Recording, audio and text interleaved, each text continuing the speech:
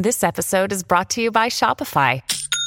Forget the frustration of picking commerce platforms when you switch your business to Shopify, the global commerce platform that supercharges your selling wherever you sell. With Shopify, you'll harness the same intuitive features, trusted apps, and powerful analytics used by the world's leading brands. Sign up today for your $1 per month trial period at shopify.com/tech, all lowercase. That's shopify.com/tech.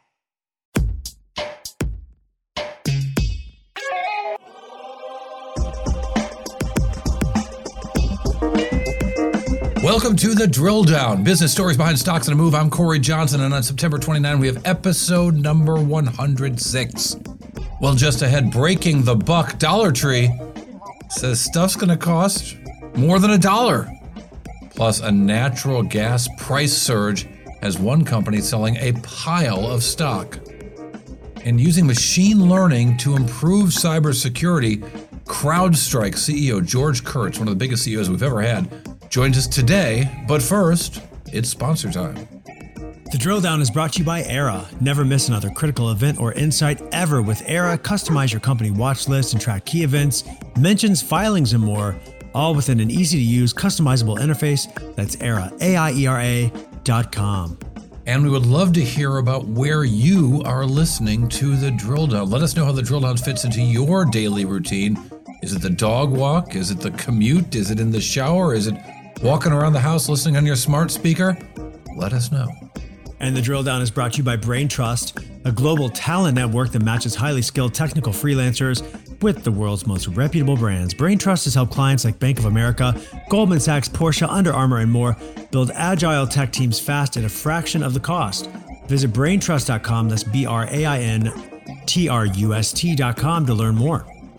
I'm Corey Johnson. Welcome to the Drill Down. We're going to explain the business stories behind stocks and move, and we've got the three most important developments in the world of business today with Isaac Webster, our executive producer. Corey, let's start with the Fed. Federal Reserve Chair Jerome Powell said that a recent spell of higher inflation might last longer than central bank officials had anticipated. Inflation has soared this year with so-called core prices that exclude volatile food and energy categories, up 3.6% in July from a year earlier, and that's using the Fed's preferred gauge of inflation. In other words, they're listening to our show where every company is talking about inflation, yeah, including the stories we've got coming up in a minute. We have to be the singular best inflation story ever. That's going to wait until the second most important story in the world of business today. That was a really good tease, though. I love that. Let's move on to Google. Google is trying to play catch up with Amazon, at least in terms of e-commerce ad dollars. In its latest strategy shift, Google is updating the look and format of product search pages to feature images of apparel and accessories to better resemble a digital store rather than a long list of links and text. The change is part of a broader overhaul Google has undertaken during the pandemic to enliven its e-commerce operation. It's so funny that a company I think has generally not great design, with some exceptions, had such great success with this simple design of their initial webpage. They're now changing that. They got to keep up with the times. Do they? And then let's move on to... I don't know if I agree with that. I'm not signing on with that. Okay. What would you prefer? Just stay as is? They could screw it up. I don't know. Well, yeah. What they had was working. We'll see what happens. Well, the thing is, Amazon's doing much better, right? Amazon's not proving in search. That they need to change it up. Let's move on to Evergrande. Struggling Chinese real estate developer Evergrande said it was selling a stake in its Shengjing Bank for about $1.5 billion. Now, the proceeds are going to go toward paying down its debts. As you may know, Evergrande has unpaid bills totaling more than $300 billion and missing an interest payment on a US dollar bond last week. It has another $45 million payment on an international bond due this week. Evergrande has yet to address either payment publicly, and it does have a 30-day grace period before a missed payment results in an actual default. So we're still in this grace period moment here with Evergrande. The real estate borrower owns a bank? A stake in that bank, yeah. That's worrisome.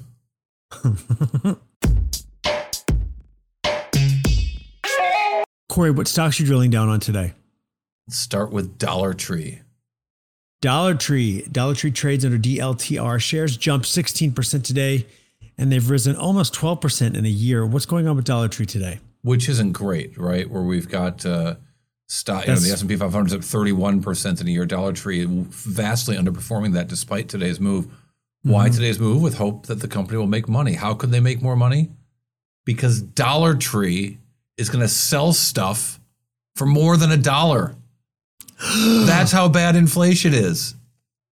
Oh, poor things. Yeah. So Dollar Tree they've got a bunch of stores, and they've got stores under different names, but they have their combo stores and their Dollar Tree Plus stores, and those they've been testing a bigger than $1 format.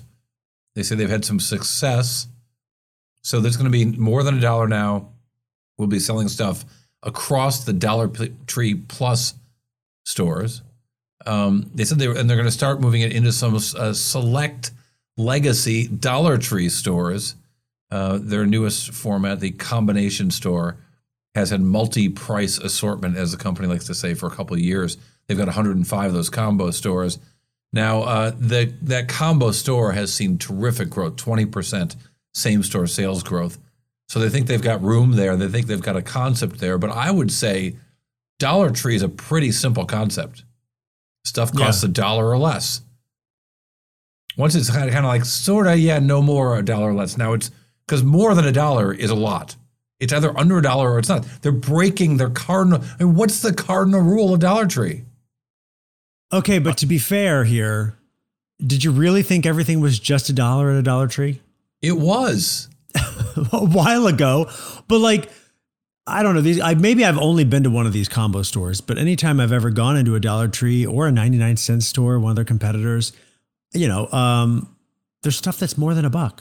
Well, inflation is breaking the cardinal rule of Dollar Tree now. And the biggest problem with inflation, of course, for them is shipping. They just can't get the stuff they want to sell at those low costs. They've got to break the buck because they can't shrink the size of what they're selling, I guess.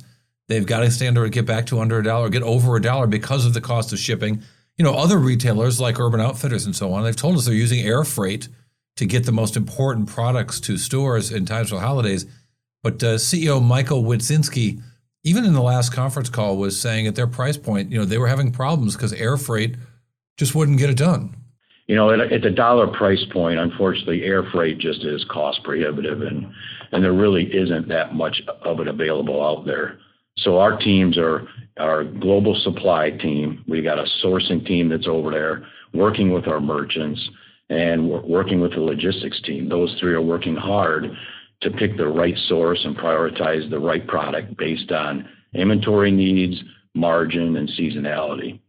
And just as an example on the switching to different sources domestically, our team saw this problem and we wanted to be right for back to school. So we very quickly shifted both at Family Dollar and Dollar Tree to procure product for the back to school season here domestically so that we could have it on the shelves and drive that important season for us. But that's obviously not working for them for the holidays. They're going to have to go over $1 just to try to make up for some of those extra expenses and try to show some profits. But I think it's the best inflation story ever for 2021. It's so, it's a Carson routine, right? Inflation's really so bad. How bad is it, Johnny? Dollar Tree selling stuff for more than $1. But bump. That's when we need that sound effect. There you go.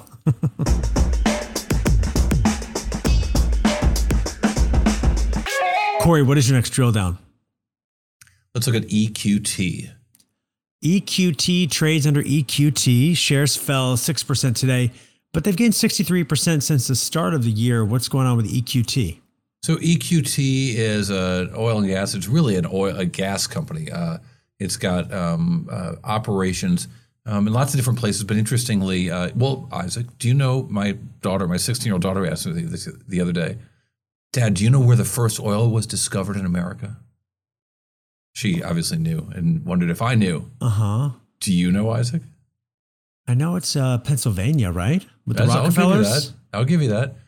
Titusville was the town, and yes, Pennsylvania. Okay. Well, correct. And so EQT is, in fact, a Pennsylvania-based driller, and they are focused very much on gas. That area is now known as the Marcellusville Shale. It's a shale formation. They've been able to do horizontal drilling in Pennsylvania, not in New York, because it's illegal in New York to do fracking, but they can do it in Pennsylvania, and they're finding lots of natural gas there, which has been great for the local economy, or at least good for the local economy, in spite of low natural gas prices. Well, natural gas prices aren't low anymore. We have hit 5-year highs in the last week. And so this company, which has an $8 billion market cap, it's a real player there. They've grown through acquisition, and in part they did a big acquisition, acquiring some properties from Blackstone recently in a company. The Blackstone company is called Alta Resources. So they paid cash and stock for Alta. They paid $1 billion in cash and issued a bunch of shares. Well, now a bunch of those shares, at least about a quarter of them, are coming to the market. 26 million shares being sold today by EQT, pricing it below where the stock had been trading. So pricing the stock, it was about a $23 stock yesterday. Now they sold it for $20. Underwriters have an option to get in on it. EQT is not selling any shares of its own stock, but indeed it's helping to make the sale for the former Alta shareholders. Again, 26 million shares of that. But I think it's really interesting how they're running this company. Toby Rice, the CEO, talked about making kind of long-term plans, hoping for more profitable wells over the long term, not just trying to jack some wells out and crank some gas out when prices get high, but really try to build a sustainable business. Here's Toby Rice. I think this is an interesting, situation that a lot of people in the industry are looking at right now. And, while you do see, short-term price signal, which is encouraging, and, people can look in adding activity levels to maybe get a little bit better return on a incremental small amount of dollars. And I think that people, know how that plays out, when you chase shorter term price signals. And I think you compare that versus, the long-term value opportunity is getting our assets valued at a gas price that's north of $3. When you compare the short-term gains you can get from accelerated activity, or compared to the alternative, we'll choose the alternative. And we think that, we've been encouraged to see others in the industry remain disciplined, because I think they recognize the era that we're in, and what's the best way to return capital to shareholders and also maximize the value creation of our assets. So not cranking out a lot of new wells, but maybe they wish they were right now at that very high price, but it did let them sell some stock and get out of that situation. Importantly, the company has had a lot of debt that they've been talking about paying down. I mentioned the $8 billion market cap. It's got a $14 billion enterprise value. So a lot of debt on top of what was left of their cash, about $330 million in cash at the end of last quarter. Surely they're doing a little bit better. You always wonder how much these companies are going to make, even when prices are surging, because they hedge so much of this. It doesn't look like these guys were massively hedged, so they will be catching some upside from these prices.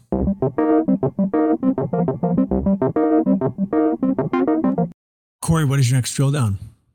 Let's look at a company called Lightspeed Commerce. Lightspeed Commerce. I'm not familiar with this company. LSPD is its ticker symbol. Shares fell 12% today, but they've gained 211% in a year. So tell me about Lightspeed. Well, Lightspeed, like a company we talked about yesterday, was the subject of an unfavorable report by Spruce Point Capital, a company that sells stock short. Lightspeed you may not be familiar with, but it's a big company. It's about a $17 billion valuation on this company. They sell point-of-purchase displays. They sell essentially fancy cash registers. Now, Spruce Point put out a report, a long report, it was over 100 pages. It was 100 pages of PowerPoint slides, so take from that what you will in terms of its depth. I found it to be really a fun read at the very least. They came out guns a-blazing, not saying at all that there's accounting fraud, but they suggested that things aren't great at this company, also suggesting that Lightspeed has over time overemphasized their market potential, whether it was the size of their business, the growth of their business, even some of the numbers, citing that the CFO had worked at a company called Descartes Systems that was a troubled software roll-up, suggesting that these guys are also rolling up a lot of businesses where it's hard to tell what's organic and what's not organic. One of the most interesting parts of the report to me was the discussion about how many customers this company had and whether those company customers were really customers or not. One of the sort of most bizarre things that they did, which was just wonderful, and I did go back and check their work. They went back and used do you know the Wayback Machine, Isaac? The Wayback Machine, you can search for stuff on the internet from websites from days of yore. So you can look at a website for what a website looked like in 2019. You can look at what the same website looked like in 2020. You can look at what some websites looked like in 1996. Well, these guys went back and looked at investor presentations from 2019, from 2018, and then they compared certain numbers. And among other things, they found that the dollar value of customer transactions in 3 different presentations over 3 years, again, all talking about the results from a singular year. So that singular year had 6 billion in transactions a year later. That singular year, no, it had 7.3 billion. You know, it was 7.5 billion. And I did go back on the Wayback Machine and looked at all this, and indeed those investor presentations did change over time, jacking up the number for the same year. Again, who knows what's behind this, but for Spruce Point, it was reason to be short the stock, a situation that was a little bit better. Also, it's worth noting the stock was down the last couple of days as well. So I went to the most recent conference call and listened to the CEO to kind of get a sense of what they had to say about their customers and what was happening to their customers. And indeed, you know, they're trying to position this in some ways as a comparison to Shopify. Shopify, which creates online stores and has been moving to offline and bricks and mortar. They're saying, hey, these guys can go from bricks and mortar to online, and that maybe the reopening after COVID will be good for them. Here's CEO Dax De Silva. We are seeing the reopenings really benefit our customers and over our overall business as a result. We saw strong new customer additions in Q1, and probably the lowest churn that we've ever seen as businesses really start to reopen and also they're engaging new modules with their existing customers. We're seeing very strong GTV transaction volume performance in hospitality, which is something that we've been waiting to see those customers really be able to experience the reopening. So we saw that very strongly in EMEA, where we have a lot of our hospitality customers, and a lot of those 10,000 customer additions in the quarter, they were assisted by customers turning their service back on after months of going dark, especially in EMEA. So that's been a very positive thing that we've seen in a lot of our customer base. So again, old customers just turning on their machines are being counted as customers again. Whatever has got going on with this company, they're going to be the entirety of Wall Street is going to take a closer, more skeptical look now that this report is out, looking at exactly what their numbers are and seeing that some of the numbers counting the same thing have gotten bigger over time on a historical basis. And we'll definitely be inviting the CEO, Lightspeed CEO, on our program at his earliest convenience to talk about this. Yeah, I sent an email, didn't give him enough time to come on, so I'm not going to hold that against him, but they are invited on. We've already invited them on the show, and that invitation's open. All right, coming up, our guest, the big daddy of internet security, Crowdstrike CEO George Kurtz joins us. This guy's already made hundreds of millions of dollars in Crowdstrike personally. So what is it about the business that has him hanging on for more? We're going to find out more right after this. The Drill Down is brought to you by BrainTrust, a global talent network that matches highly skilled technical freelancers with the world's most reputable brands. BrainTrust has helped clients like Bank of America, Goldman Sachs, Porsche, Under Armour, and more build agile tech teams fast at a fraction of the cost. Visit braintrust.com, that's BRAINTRUST.com, to learn more. And the Drill Down is brought to you by Indeed. When you pay for a job site, you should know what you're getting. Get Indeed and pay for quality candidates, only quality candidates who meet the must-have requirements for your business. Don't just hope for the perfect candidate. Indeed's hiring tools will help you cut through the noise and hire faster and smarter. With Indeed Assessments, choose from 135 skill tests to make sure you're finding applications from the people with the skills you need. According to Talent Nest, Indeed delivers 4 times more hires than all the other job sites combined, and 1.5 times more hires than even internal referrals. So join more than 3 million businesses worldwide who use Indeed to hire talent, great talent, fast. Get started right now. Drill Down listeners get a $75 sponsored job credit to upgrade their job post at Indeed.com/drilldown. That's right, a $75 credit at Indeed.com/drilldown. It's Indeed.com/drilldown. Isaac, It's only valid through September 30. Clock's ticking, baby. Better hurry. Terms and conditions apply.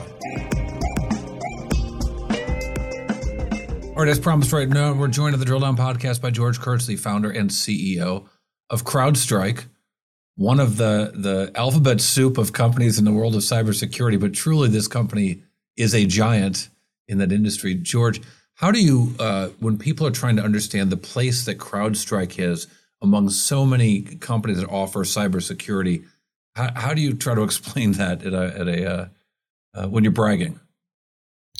Well, a big part of what we do is help stop breaches. And as I always like to say, we're the sales force of security. And that was a big part of starting the company, is when you looked at what was out there from a Salesforce, a Workday, a ServiceNow perspective, there really was no platform company in security. And I thought Crowdstrike could be it. So our focus is on the endpoints and workloads and making sure that we can protect those from advanced attackers and adversaries and malware and lots of other bad things that happen, and to do that in a very efficient way that ultimately stops breaches. So that's our value prop to our customers, and I think we've done pretty well in keeping customers happy and keeping them safe. What is endpoint detection or detection and response, right? That's kind of your specialty. Yeah, well, if we think about your computer, you may be on a Mac, Windows computer, Linux, or what have you, even a mobile device. Obviously, there's an operating system, there's applications, and the adversaries, bad folks like to take advantage of weaknesses in those. It could be through malware, it could be through compromising of passwords or credentials. And essentially, there's two elements to it. One is a next generation AV product or antivirus product using AI to detect threats that have never been seen. And the other part is what I would call DVR for your endpoint or your computer. And just looking at threats, nothing that's private. But the combination of those two with our cloud technology and analytics allows us to actually see and stop breaches that have never been seen before. And that's really important for customers, because if you were a Mac, if you're a Symantec customer, you might be used to scanning all of your files, looking for things that are bad. But in order to do that, you first have to see them in the wild, and you have to create a catalog or a database of those attacks, and then you have to look for them. And our technology is different because we've looked at all of the attacks and the bad things that have happened, the bad files, and then we've created artificial intelligence models around those so that when we see something new, we can mathematically predict whether it's going to be good or bad, as an example. I've promised our listeners, when anyone says artificial intelligence in this show, I'm going to call bullshit and at least push back and say, explain what you mean by that. And there's already a sense that it's true, because the first thing I hear when they use that term incorrectly or bodaciously is the combination of machine learning and artificial intelligence in the same sentence. But what do you mean by artificial intelligence? What's happening there that doesn't have kind of a human control on it? Well, what happens underneath the covers is that we've literally looked at billions and billions of pieces of malware and attacks, the behaviors of those attacks, and we've deconstructed those into, call it 5 million different data points, right? Just as an example. And then we compute mathematically the probability that something new actually looks like something we've seen before that we've trained as bad. And it's very similar. There's kind of like when you first start in the AI world, there's characteristics of male and females that, you look at, how tall people are, Adam's apple, all kinds of things. But there's only a few different characteristics, and it allows you to figure out whether it's a male or female. And that's very easy. But when you look at malware, there's millions of these different data points. So we've plotted those millions of data points, and then we continually train what's good and what's bad.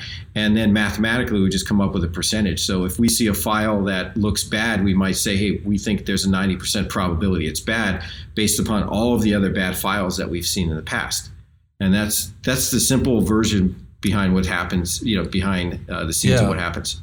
That's super interesting. Are the vectors that you compare it to changing a lot? What's new in, for example, in your conference calls, in your public filings, you guys have talked a lot about ransomware, but for a long time now.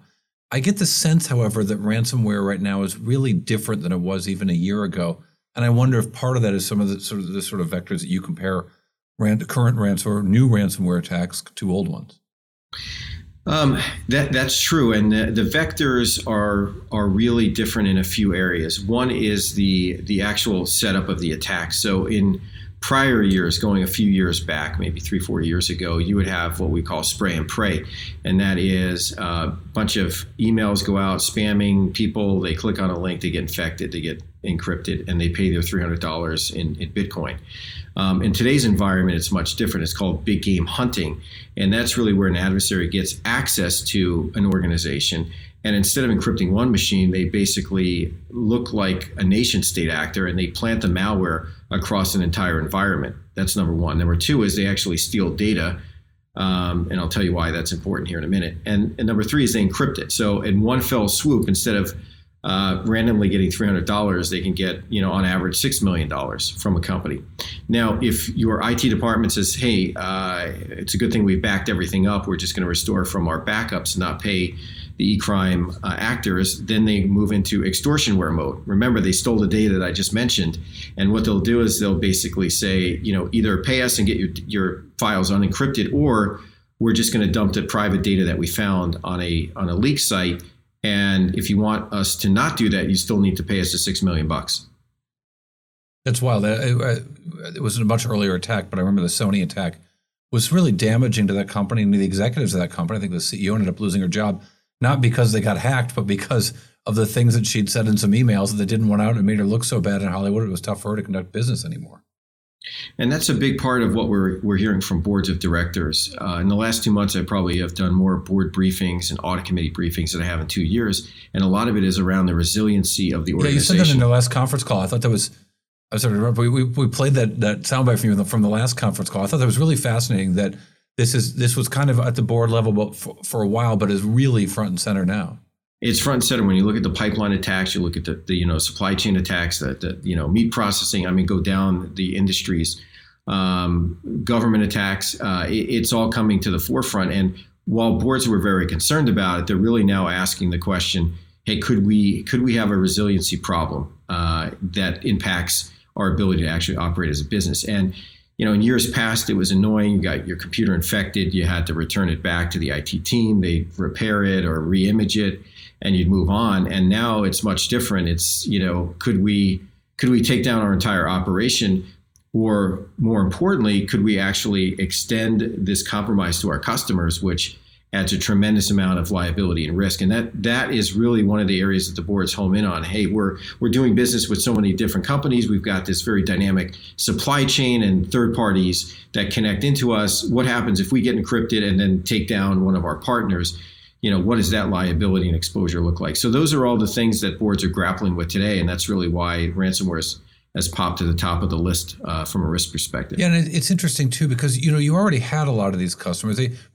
So on a sort of macro trend, right? Companies are more digital than ever before. They might have thought they were really digital in 2019, but in 2021, there isn't a company in the world that isn't more digital, more online than it ever was before. But I wonder more so, you've got, damn near half the Fortune 500 as customers.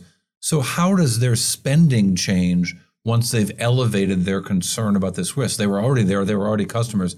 How does that spending change? Well, the spending typically changes if they're already a customer where they buy more modules. And that's one of the things that I've talked about on the conference calls.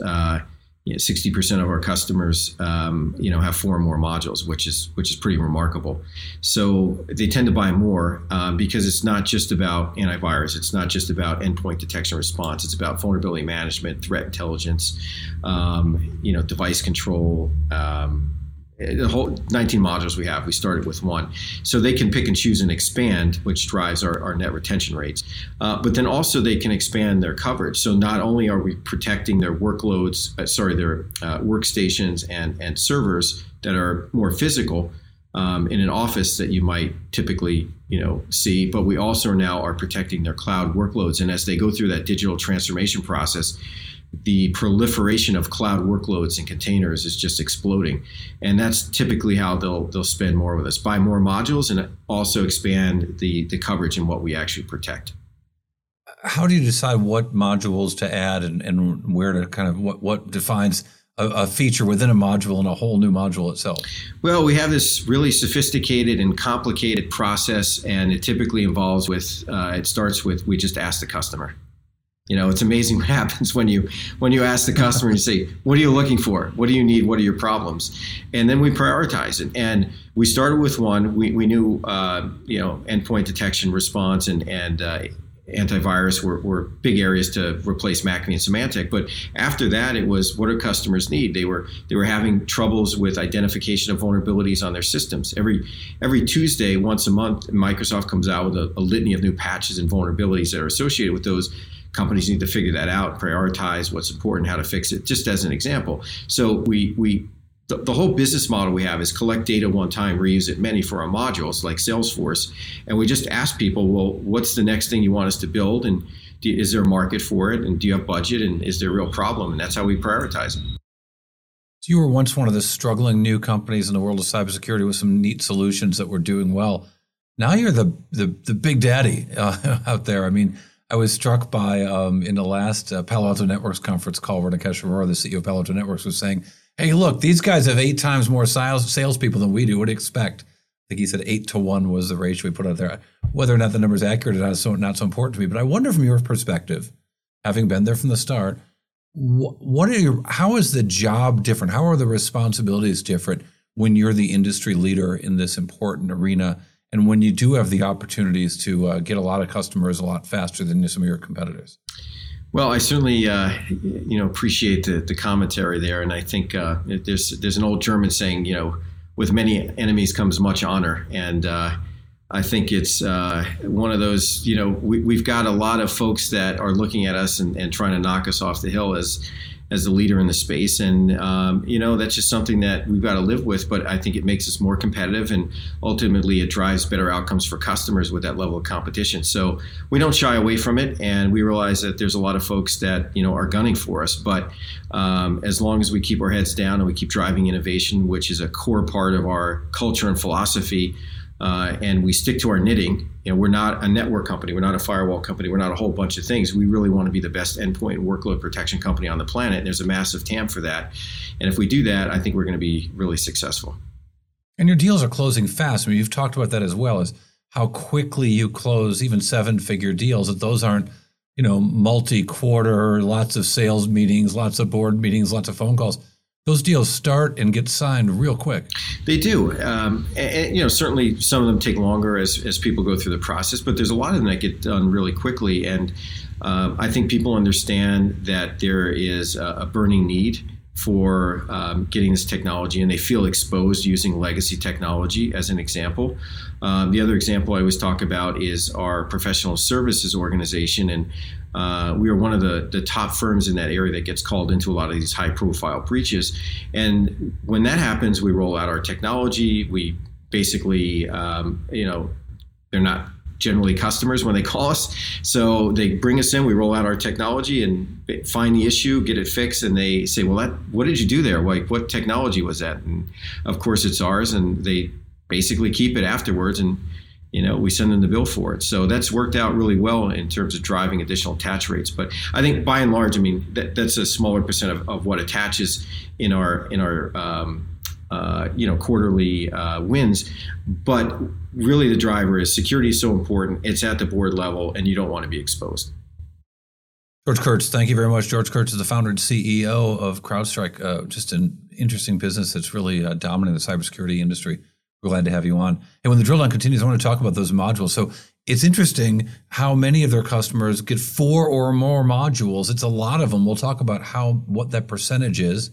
You can guess right now. We'll have that answer when the drill down continues. The Drill Down is brought to you by Era, a one-stop equity platform where you can seamlessly connect to any earnings call and surface actionable insights automatically. Era's AI-powered tools allow you to work faster and smarter. That's Era, AIERA.com. And you can listen to the Drill Down on your smart speaker. Just turn to that smart speaker and say, hey, smart speaker, play the Drill Down podcast. You'll enjoy the results. And let us know what companies you think we should be drilling down on. Talk to us on Twitter and Instagram by following @DrillDownPod, and connect with us directly at our website, bizpod.net.